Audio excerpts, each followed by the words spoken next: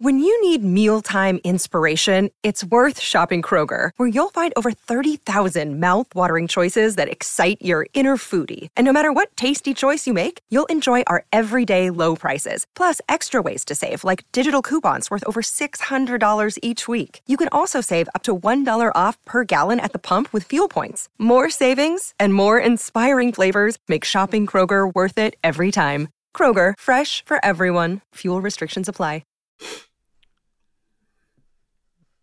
Hi everyone and welcome to the LFC Day Trippers.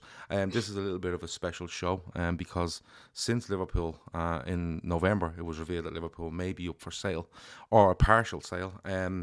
It's been a whirlwind couple of months around the club. A fall in performance has only added fuel to that fire with regards to FSG, the possible sale of the club, a minority stake, whatever it might be, where them bids may come from. And you know, we've done plenty of shows over the last weeks and months with regards to Liverpool, the ownership. Do you like them? Do you not like them? Whatever it might be. So, but I seen a very interesting article the other day, and I brought the writer of this article on this evening to speak about it and go through it as to where Liverpool stand, where John Henry stands, and where possible links to Qatar, Asia, America, whatever it might be with regards to making a bid for Liverpool. That guest is Dave Powell. He's the business of football writer at The Echo. He covers Liverpool and Everton, and he's a Chester fan, and he also hosts the Bottom Line pod. So, Dave, first of all, you're very, very welcome. And being a Chester fan, it means you've no real skin in this game, which I'm delighted with. But how are you, first of all? Really good, thanks, Gav. Thanks very much for inviting me on. Always happy to chat anything numbers, Liverpool. But yeah, like you say, being someone who spends his Saturday afternoons sat in the freezing cold watching Division 6 football, I have no skin in this game. I am an observer and a scribe who is merely reporting what he sees. Yeah. Let's go back to November. It's early November. The story breaks, and the way the story breaks is that Liverpool are for sale. That's the big headline. Liverpool are for sale. And, you know, it comes off the back of some quotes to say that Liverpool, I think it was all around Liverpool watching ownership change for various clubs in the Premier League, and it was just around the time Chelsea was being sorted out and stuff like that. And the quote basically said that Liverpool are always looking for opportunities and wherever it might be, and it was taken that Liverpool were for sale. Now, in following weeks, as you say in your piece, you know, Tom Werner kind of makes a statement that Liverpool would be open for full sale, and it was an FSG partner as well makes similar comments. His name slips me mind, I'm being honest. But Sam Kennedy, correct. And you know, that added fuel to this fire. But what did you, just going back to November, when you seen this, was it a surprise to you? You know, because Liverpool have gone from 300 million in 2010 to talks of 4 billion now. It was. I mean, it was it was only about a week and a half, 2 weeks before that. I went to the US to cover a sports investment conference in New York, and it was the second time I've been out to the US to do a few kind of Liverpool related bits in the space of 6 months. It's always been kind of accepted that they FSG would be open to, like any business, they're open to offers at the right price. I mean, John Henry made his billions as a commodities trader, which is buy cheap, sell high. So I suppose it's one of those things you think, how high is it, or how high do they think it can go? But I think that there's a few factors that kind of do. Once I sat down and thought about it, that the Chelsea sale, although that was kind of expedited over a short period of time, and obviously the reasons for that were the fact that Roman Abramovich was the owner of the football club, he was sanctioned, and money was running out. So they needed to get that done fast. But what it did for the first time was bring a major top six club, not as big as Liverpool, United, to the table and actually test the water with kind of US investors and everyone. And in that bidding war, it kind of pulled back the curtain a little bit and revealed where the value of these football teams, because for so long we've talked about valuations, how much are they worth, but there's been an element of it's kind of been guesswork on that. I mean, it's I think I did an article, must be a month and a half ago, and I think I looked at cumulative ownership kind of Premier League clubs, and I think before Todd Burley arrived and before Stan Kroenke's kind of accreted his minority stake into a full share at Arsenal, he was approaching something like 100 years of ownership of the same kind of group of individuals of Premier League clubs.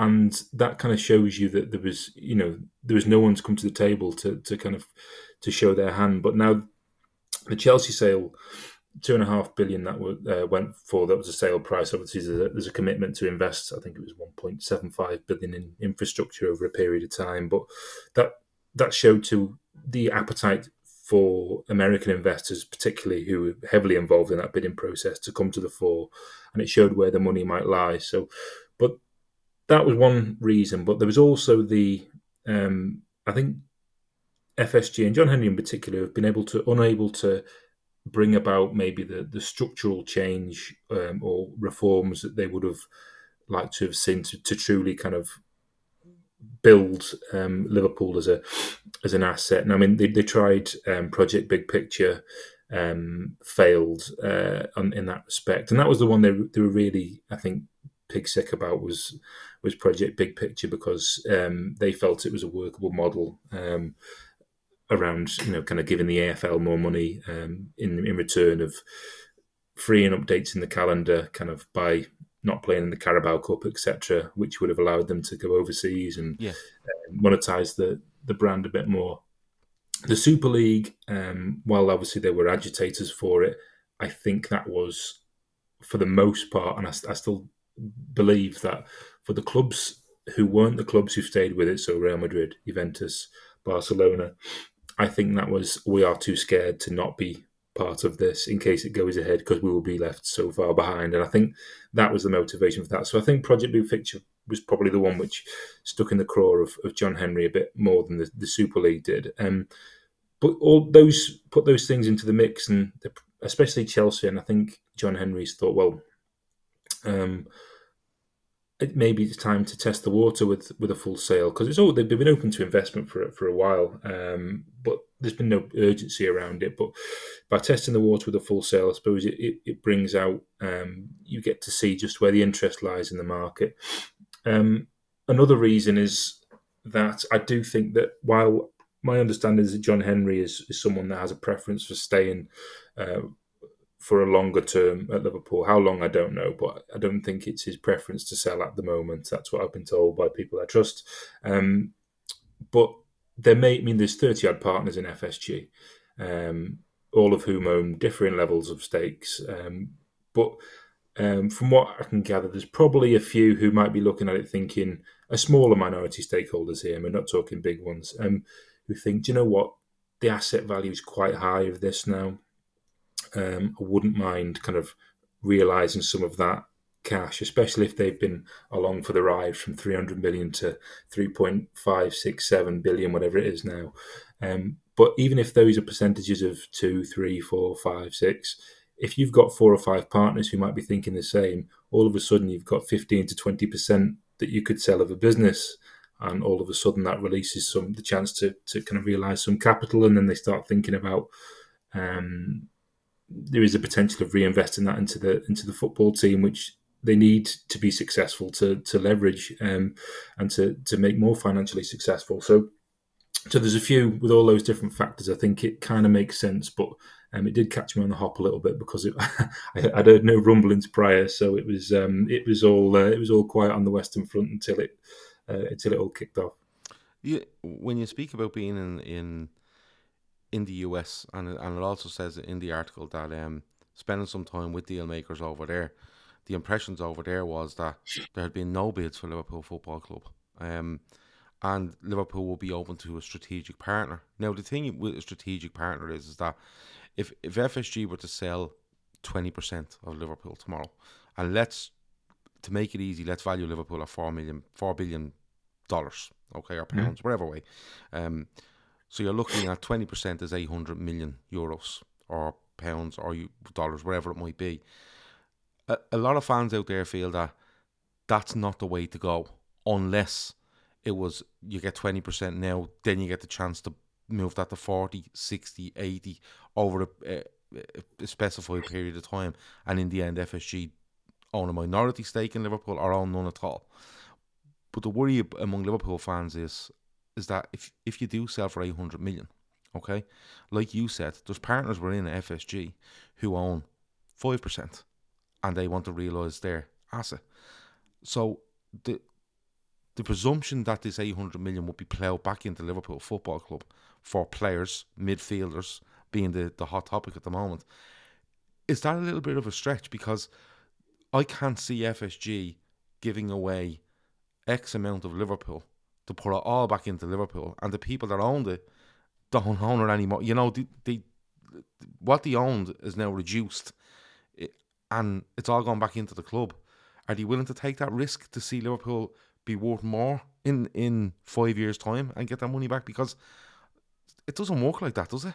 No, I think the notion of it's like we had it with the Redbird investment, when that was quite clear from the outset that it was an investment in FSG for infrastructure, and that namely was expansion. So they bought the Pittsburgh Penguins, and they've got real estate developments happening in Boston. They've got something called Fenway Corners, which is taking place all around Fenway Park, and that's going to be a huge development.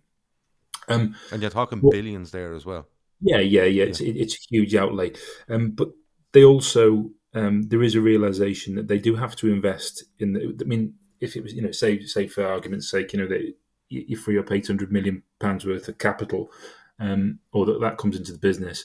There is, they're not going to redeploy that just on players because it's kind of false economy. I mean, but what they will do is they'll try and they know that they'll have to invest it in some way, shape, or form. Whether some of that will be through players, but it'll also be, there has to be a kind of a value proposition to it. So further on down the line, that's the way they've always worked, and there's nothing to say, there's nothing to suggest they deviate from that now.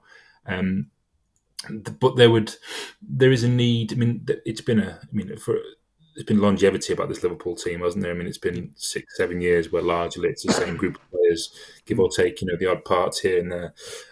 But I know there's the idea around.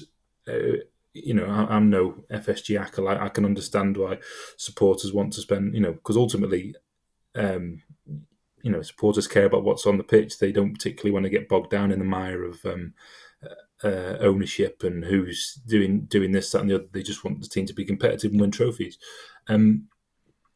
But I think that there is the value that Liverpool have seen, the rise in value that they've seen from 2010 to 2023. A lot of that's been driven by the fact that they've been successful on the pitch. Now, United had that long period of the late 90s, and then in the 2000s, they were the first club to really harness kind of the more globalized nature of football. So you've got new markets, you've got money and access to new technologies, and they were really they were doing tours before people, and they were really good at commercializing that whole arm of the football club. And they were successful through that period continually. So they built that brand. Now Liverpool they're an absolute titan of kind of the English game. They are globally kind of renowned football club, but the success hasn't been. The recent success has been fantastic, but in terms of a longer term, and if you're looking at kind of the reaching touch points all around the world, there is still that need for them to carry on being successful to a strong degree in the medium to long term future, if they're going to carry on making sure that all these millions of fans that they've kind of grown over around the globe continue to see Liverpool as kind of where they pledge their allegiances. And once you found a team, that's it. You're a customer for life, aren't you? And it's 100%, and especially in markets like India. So population of 1.5 billion, there's increased digitalization. There's economy is booming there. It's burgeoning, and it's been an emerging market for a long time. But it's one of those places where football club owners think they can tap into more revenue. Then you've got the US, which has come onto football now. Like the past 5-6 years has really seen kind of US interest in football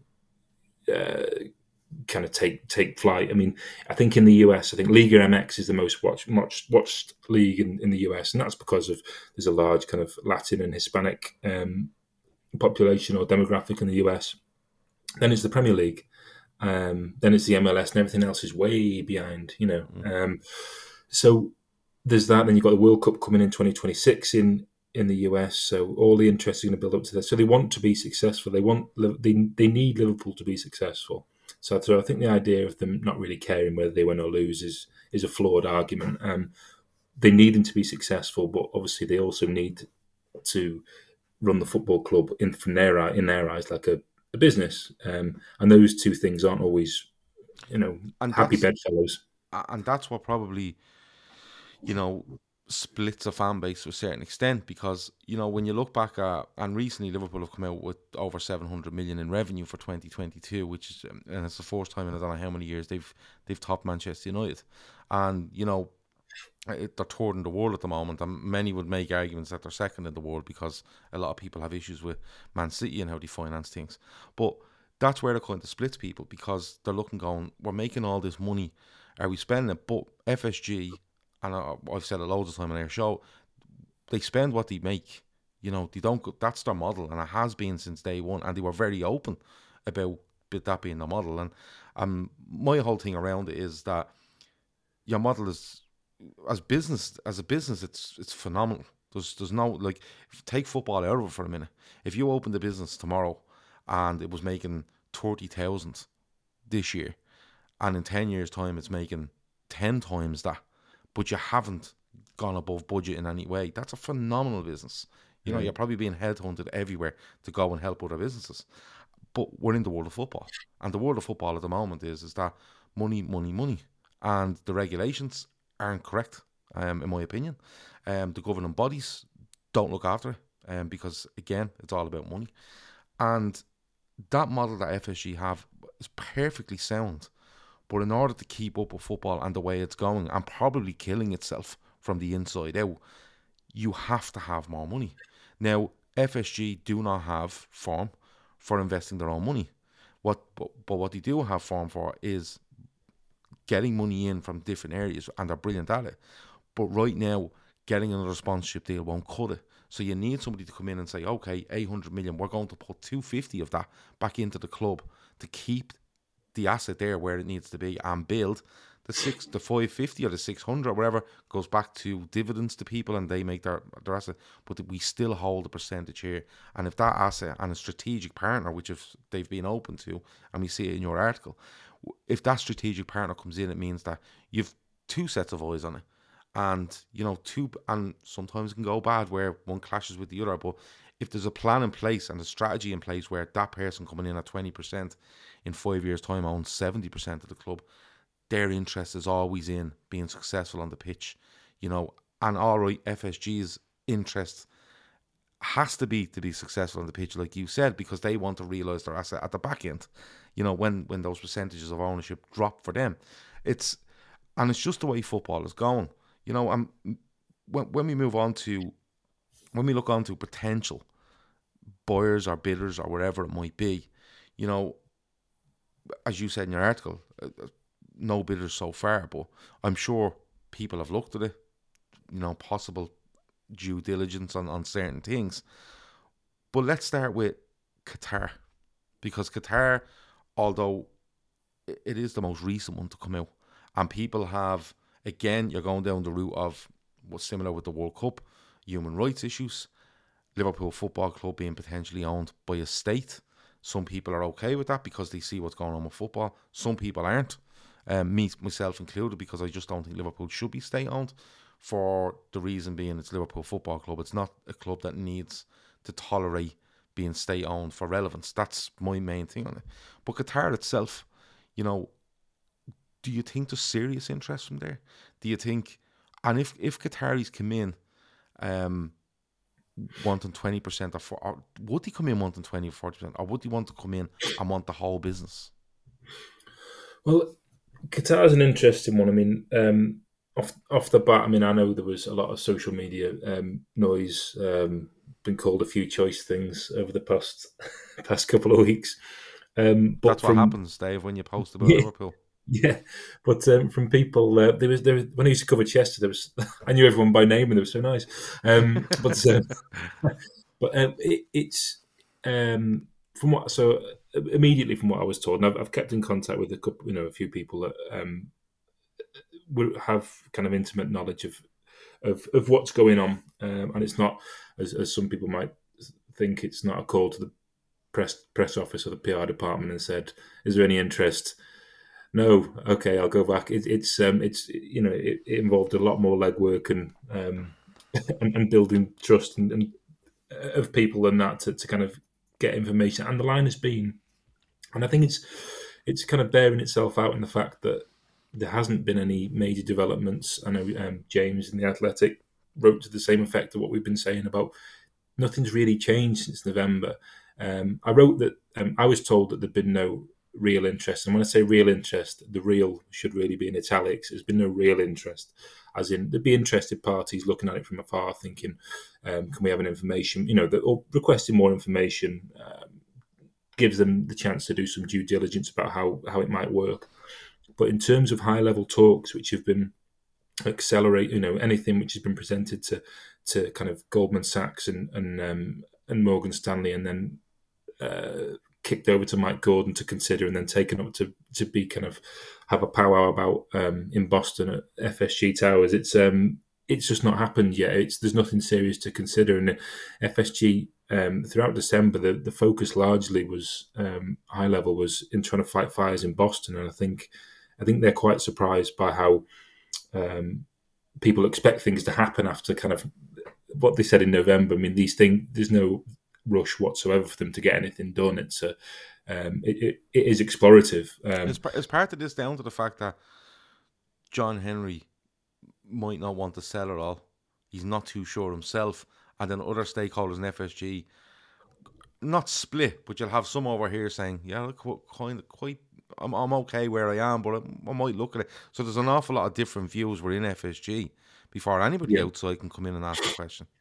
I mean, I was told kind of John Henry his preference was to remain, and I know for a fact there's a couple of partners who wouldn't particularly be pushing for any kind of sale as it stands. But ultimately, John Henry is the man that wields the power, but he's also a very savvy businessman who has a lot of. This isn't just Liverpool. Obviously, Liverpool's a club that they're looking at selling, but he is long-time business partners of most of these people within FSG. They have a lot more business interest as well. So it's kind of, it will involve they'll come to a consensus and a decision which is best. But they are in growth mode. FSG, they say that they are still in growth mode. But touching back to the Qatar point, there will be the QIA. So that's the Sovereign Wealth Fund of Qatar. We've just had a World Cup in Qatar. I mean, and for all that, it was there was so much controversy which surrounded it. But in terms of the spectacle of the actual World Cup itself, I mean, I think they by the end of it, I think they will be pretty pleased with how it panned out. They got all they got the headlines they wanted. They would have wanted from it. I think. I mean, you've got that World Cup final. Yeah. It was one for the ages, wasn't it? Yeah. So things like that. But it also provides them with the perfect kind of stepping off point into 2023 to kind of press ahead with kind of further investment into football. And it's not just, I know we throw the term around sports washing a lot. There's an element of reputation laundering with these things. There is, because you want, that you want the world to have a greater viewpoint, and achieving that through sport is a surefire way, well, not a fairly good way to do that. But there is also a lot more. I mean, nothing is done kind of in the MENA region with kind of sovereign wealth funds unless it's for the betterment of the country itself. So you look at Man City, and everyone thought that was purely about Abu Dhabi, this, that, and the other. But a lot of it was around diversifying revenue, because you look at Qatar, they're so dependent on oil and gas. They want to try and diversify revenues, and Liverpool's it's just got free port status, so that makes it more attractive to kind of international investment, and kind of Qatar, the Saudis, the UAE. They're all been pursuing quite aggressive port strategies to open themselves up to trade to kind of the world. So all these things make sense, and for Man City, it was one of the key things was property. So there was so much kind of real estate in Manchester which was bought up during that time, and that helped diversify revenue streams for Abu Dhabi. So all these things come together in a kind of a big melting pot. I think for QIA, so they will. Their CEO said at the World Economic Forum last week that there was the intention for them to look towards sports investment. He said they hadn't made their mind up where yet, but he said, for reasons we've talked about before, about increased digitalization of sport and more commercial opportunities, all those things. He said, don't be surprised to see us invest in this space, but there's been no high level talks which have taken place yet. But I dare say that they will try and test the waters. Whether it's with Liverpool remains to be seen. There'll be someone over the next month or two who will make solid proposals. No idea who that'll be yet. It's just purely speculative at the moment. But Qatar will have a number. They'll be looking at all those kind of options. Whether it's Liverpool, I mean, United are on the block. Tottenham have got Joe Lewis has got a willingness to sell his stake. So there's all these different kind of teams in play at present, and it's kind of a marketplace that we've never ever really seen before. But I don't. This is just a personal viewpoint. There's nothing to. There's nothing to suggest that this is kind of John Henry's viewpoint. But I think John Henry is someone who. FSG are kind of the outliers now, aren't they, in terms of how they operate the football club? And you made the spot on comment before around how football is eating itself. We spend more and more and more and more money. Mm-hmm. Todd Burley's come and Clearlake have come in at Chelsea. They're spending so much money, but that there is a strategy behind that, which is required UEFA to be reactive and say, actually, you can't be offering people 10-year contracts. Yeah. But I think John Henry probably looks at kind of the arrival of sovereign wealth funds and nation states and thinks this is skewing where we're at. This is skewing our business model rate because we simply can't, we can't compete with it. So Manchester City have been a thorn in, Liverpool and Man City have been the two teams jousting for the past 4 or 5 years, haven't they? City Football Group and Sheikh Mansour took over before FFP really dug its heels in 2011-12. So they were allowed to accelerate to a point where it was adding. After that, they could add. And you look now, their net spend, I think, is lower than Liverpool's over the past couple of years. And that's because they've reached a point where the whole thing works seamlessly, So I do question whether it would be, they'd be comfortable bedfellows, FSG, and kind of a sovereign wealth fund. I just doesn't. Do you think outside of FSG, do you think a sovereign wealth fund coming in, where no matter where it's from, whether that's Qatar or Norway or wherever, or if Joe Biden decided that America should own Liverpool Football Club, do you think that those potential investors from these countries, as a sovereign, as a country, more or less buying a football club, do you think they take a fan base into consideration where they go, I don't know if that'll roll. I don't know if that'll wash with this fan base, because, every Liverpool fan wants Liverpool to spend more money. Every Liverpool fan wants them to get some midfielders. When we go back to the basics here, every Liverpool fan wants them to compete, and then there's different degrees of how far you're willing to go in order to compete. I've said it on this show, so I'm not telling any secrets. I feel it's mad. It's completely insane that the football world seems to be pulling itself into line with 4 clubs on this planet. instead of the four clubs being pulled back into line with the rest of the world, with regards to finances and how they get them and whatever else. But do you think that if it was Qatar or it was someone in Asia or wherever it might be, as a country, as a state trying to buy Liverpool Football Club, that they might fear some backlash from a fan base? Potentially, yeah. It's hard to know. I mean, the trend seems to have been when these investments have been made previously. I mean, Newcastle was we say distressed asset. It wasn't. I mean, it was, if anything, financially as a business, it was run pretty well by Mike Ashley. I mean, competitively, it was an absolute disaster.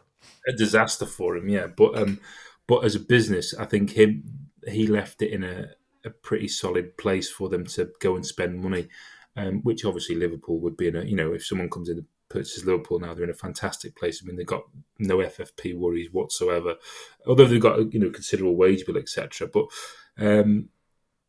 I don't. It's a difficult one to answer. I mean, I do think they would take into account local feeling, but also they would be looking at the longer game and whether or not it was offered to kind of, let's say, to the betterment of the nation itself through other means, whether it's to increasing trade links or I mean, you look at Newcastle, so the PIF, so the Public Investment Fund of Saudi Arabia, they concluded a major investment deal into kind of energy plants in the northeast around the time of that that PIF deal for Newcastle. So there's always there is kind of relays, but that's just there's nothing kind of wrong with that. That these are strategic investments. But when I was told about strategic partners, it was more people coming in who offer a particular skill set and are very they are at the forefront of their field. Like if you could, I mean, in America, I was taken aback by how FSG are viewed as the best in class by other investors. So other institutional investors in the US, they were waxing lyrical about how FSG work. This is, and among those was Badad Iqbali, who is the co-owner of Chelsea. I'm not too sure how the two spending patterns align at the moment, but the strategic partner could be someone who kind of business builders. So when FSG sold 11% to Redbird, they went with Redbird because Jerry Cardinal and Redbird are business builders. That's what they do. They put capital in, they stay there for a while, but they're not passive investors who they'll put the money in and just wait for the asset to rise in value and then take the money out. They play a part in providing expertise to grow these businesses, which is what they will try and do with AC Milan. So they've bought AC Milan there, and they want a new stadium. They're trying to close that gap between the Premier League and Serie A, etc. Liverpool or FSG, will want someone who brings something to the table, heading towards a time when, I mean, we've got this broadcast deal for the Premier League, which is a bumper one at present, but there's going to come a time where we live in the age of streaming, where clubs want more say over their content. They want to have more. They want to become rights holders, and being a rights holder is the most stream their own content. Yeah, valuable thing that you can have in kind of, certainly in the kind of sports arena. So they want someone. So when it all arrives, when kind of the traditional that we've known, and it will break down eventually, and it'll be sent off in different directions. I mean, we won't always be paying for subscriptions upon subscriptions to satellite TV. They'll have to find a way to pivot and move, and there will be more opportunities for the clubs like Liverpool, especially clubs like Liverpool, because they've got a global fan base of hundreds of millions, to monetize their own content, and that will be huge. And if they can have someone that can help them leverage their position, find new places in the market, that will be of huge value to them, and it'll be a value proposition that some clubs just can't stay with. But you spot on when you say that we are effectively, it's 4, 5, 6 clubs who are dictating the trajectory of European football. I'm as we said at the top, I'm a Chester fan, so people always ask, who's your other team? I don't have one. I'm a Chester fan. I'm from Chester, and that's kind of it. But we are. I come from the I mean, it went bust in 2010. Chester did. We reformed as a fan-owned club, and we're still a fan-owned club. So we spend literally what we earn. We don't have a credit facility. We can't even have a club credit card because it involves taking on debt. So my viewpoint on European football is it will eventually try and reach a point where it will eat itself and something. I think I think it definitely is. I think the whole new FFP coming in 2025 is a huge marker, because they've been told about this really early, and it's basically letting clubs put their ducks in a row in order to put finances in there whatever way they feel like it, in order to justify themselves in 2025, and you're starting to see that happen already. Before we go on the pitch, Liverpool haven't been good this season. No concern to you as a Chester fan, but there's on air shows there's been loads of debate and discussion around Liverpool kind of sleepwalking themselves into this situation where you've all the faith in Jurgen Klopp to get this right, and we've seen it in 2021 when he had a load of injuries. He still got top four and he went on from there. And there's loads of faith there, but it's not injuries this time, although it is some injuries, but it's legs, it's mileage in some players, and the FSG model would tell you that it's going to be really difficult to reshape a midfield of more probably 3 or 4 out and 3 or 4 in on that model, and that sustainable model. How much do you think the on-field stuff has affected where FSG look? Because I know they want to stay competitive, but have they looked? Do you think they may have looked at it and went, we actually, you know what, throughout the club we've made the wrong decisions here, and this is going to be bigger to fix than we thought. So instead of us being the smartest man in the room or the smartest team in the room, that won't be enough right now. We are going to need investment to protect this asset and move it on. Do you think the on-field stuff and maybe the lack of decisiveness over the last couple of seasons, within midfield in particular, has had any bearing on them looking outside to get some help with this? I think so. I think COVID impacted Liverpool quite significantly because I think they would have been more, if in normal circumstances, I think they would have been more emboldened to spend. I mean, it's quite obvious. I mean, they've missed at least 3 transfer windows, haven't they? The idea is to add as you go along, so you don't ever need this expensive rebuild that comes all along at once. But I think COVID made them very nervous, and especially when you're spinning plates with.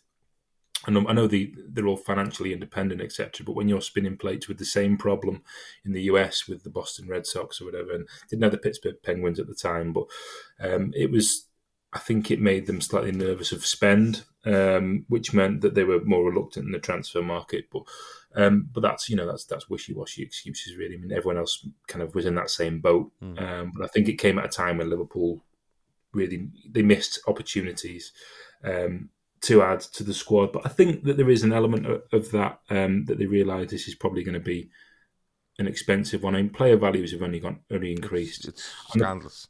The problem is there is an element of LIFO involved in this, so it's so the tone of the last deal sets, certainly in the kind of valuation of football clubs, it always has. Tone of the last deal sets the kind of the price of the next. But for football, so the likes of Chelsea coming in, paying big money for players again, but it raises the bar for players who. So I mean, if we look back, I don't know, 5, 6, 7 years ago, someone like of kind of Moses Caicedo's profile at Brighton wouldn't be pushing 85, 90 million pounds to. He was 50 million 4 weeks ago. So and I think they're finding that harder and harder to compete with. But there comes a point where everyone just can't, spend. Chelsea, they will max out their credit card very shortly. And the problem they have is this is a long game, so this is their squad now for. They're thinking this is what's going to take them forward, which is it's a fair bet it might, but Liverpool will have to spend. I don't want to get into the whole Jude Bellingham thing because it's a very tiresome kind of thread that we can get onto there. I mean, if he comes, he could, but great. But someone but even Bellingham, it's hard to see him arriving for less than 100 million, and that's just to throw a name out there. But they need another 2-3 options, and then what about the usual addition of backup options elsewhere? You're looking at 250 million. I mean, so that to come out of a season where there is potentially no Champions League football, and that, by the way, won't missing out on one season of Champions League football, which is a distinct possibility at the moment, won't knock them out of stride completely and make them rip up the fabric of it, because they know the following year they need to be in the mix for the Champions League even more. So, and I dare say they'll have some contracts with commercial partners, etc., that now hinge on them being part of the Champions League. I mean, United have had it in the past where I think if they had 3 years out of the Champions League, values of things start to diminish. So there is a need for them to be in that conversation. So they can't skimp and say, well, give Stephen Colker a ring again and come to our aid. They will have to invest to be top four following season. But it is going to be an expensive time for them. But the same problems they're having with Liverpool, they've been having in Boston. So the whole baseball players are expensive line that John Henry threw out the other week, while it played terribly to the crowd. And there's a reason why John Henry doesn't speak publicly very often. It's because usually he's so brutally honest about his own thoughts and feelings over stuff. It usually involves the PR department having to clean it up afterwards, massage a lot of relationships and clean up some mess.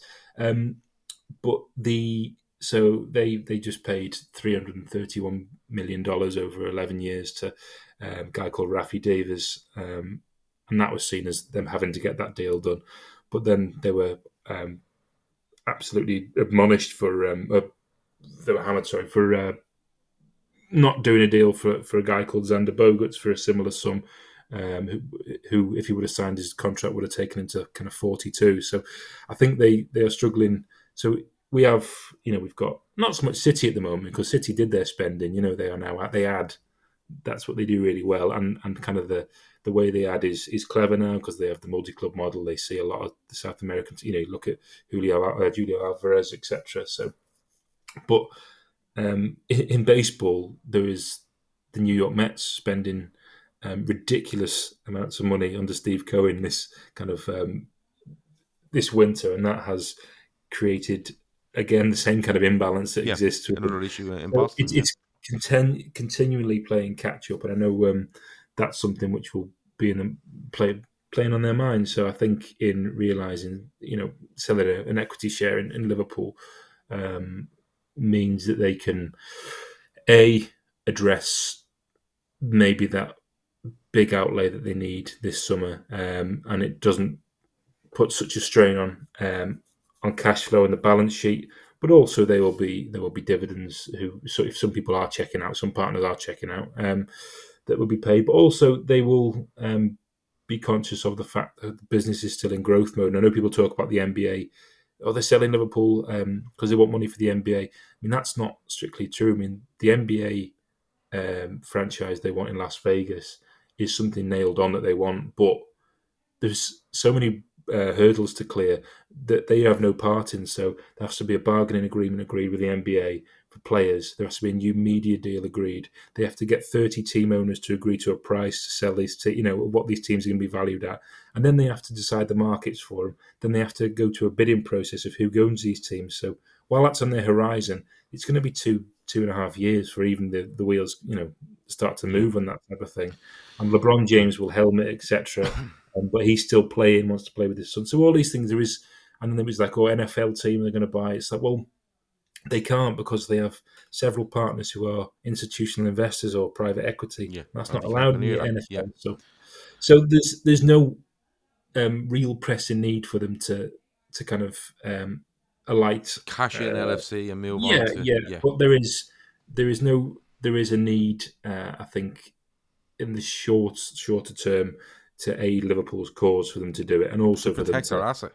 Yeah, absolutely. And while giving some of it away, it's still protecting them in the long run. It is, and they are banking on the same thing that you look at the amount. There are billions and billions of dollars worth of capital ready to be deployed in European sport at the moment. There's so many sports funds which are being set up to go after that. and they are banking on valuations continuing to rise for the next few years. They have slowed. I mean, I think the valuation rise from 2010 to now is 900% for Liverpool, which is crazy. If you were to put money into some kind of business like that, and if you would have saw that, like you said earlier, unbelievable. It's ridiculous. But it will continue to rise at a slower rate and eventually plateau, but it's still continuing to rise, and there's still opportunity. There's kind of latent value that can be released. And that Super League is going to come back at some stage on the horizon. There'll be some way, shape, or form, or whether it's the expanded Club World Cup, or whether it's having more time in the calendar to go abroad, play exhibition matches that you can greater monetize, and that only really works if you are Liverpool, Manchester United, etc. Yeah. But they will carry on rising. So for them, FSG to leave now leaves money on the table, and the notion is it's become untenable for them. I don't think it has. I mean, it's very easy. We always fall into the trap of thinking that social media is kind of reflective of real life, and it's not. I'm sure there are a vast majority of Liverpool fans want FSG to spend more money. They want to see them have a greater investment in the team. Who wouldn't? But there's also, there's a lot more kind of critical thinking and a more nuanced debate to be had around ownership. I don't think that they feel that level of hostility it's not. I saw someone make the case they're worse than Hicks and Gillette, and I thought that's just errant nonsense, isn't it? It's the two things are completely different, and I think that it's if they find that if they can't compete and they haven't got the energy to keep on changing with the times and finding ways to move the model, then it is fair or the right decision that they do look for someone that can, because ultimately fans don't go to watch games because they want to see, they don't support teams because they have a strong balance sheet. They want to see competitive football, 100%. And you can't get left behind at the moment. You can't, and that's why I've said on numerous occasions, there's arguments, and the problem I find is that when you put out an opinion on this, people slot you into one side or the other, know, and my whole thing on it is, like, I don't go to Anfield and think, I wonder will I see John Henry today? I don't care where John Henry is when I go to Anfield. I want to see my team playing football and winning. And, don't get me wrong, sometimes you do have to look and go, what's going on with the owners? Like now, you do. You genuinely do. Yeah, but the way it is, like, and I keep repeating it, there is arguments for any of these outcomes. And there can be arguments for them not working and arguments for them working. Like, we could argue that, a partial say it won't work, and you could say, well, I think it will. And, you can see reasons and angles behind all of these. But like you said, at the moment, it's definitely somewhere Liverpool have to invest. How they do that is up in the air at the moment, and we'll have to wait and see. But I'd love to have you back in 4 to 6 weeks, because if anything does more, I'm making you our correspondent on this now. So if anything firms up with regards to offers or due diligence or whatever else, we would love to have you on. But Dave, it's been an absolute pleasure. You've taught me an awful lot. You've taught me an awful lot about the goings on around Liverpool at the moment. And like I said, best of luck to Chester. Best of luck on the bottom line. We're flying, actually. We're 15 unbeaten. So there you go, Chester. Everyone just go and watch Chester. Yeah. Don't be bothering with Liverpool. It's too much hassle. Chester, we've got some fantastic midfielders. Yeah, Declan Weeks will sort that Liverpool midfield out. No danger. But look, that has been an LFC Day Tripper special with Dave Pell, the business of football writer at The Echo, covers Liverpool and Everton. And we hope to have you back on soon. Thanks a million, Dave. Thanks very much, Gav. Sports Social Podcast Network.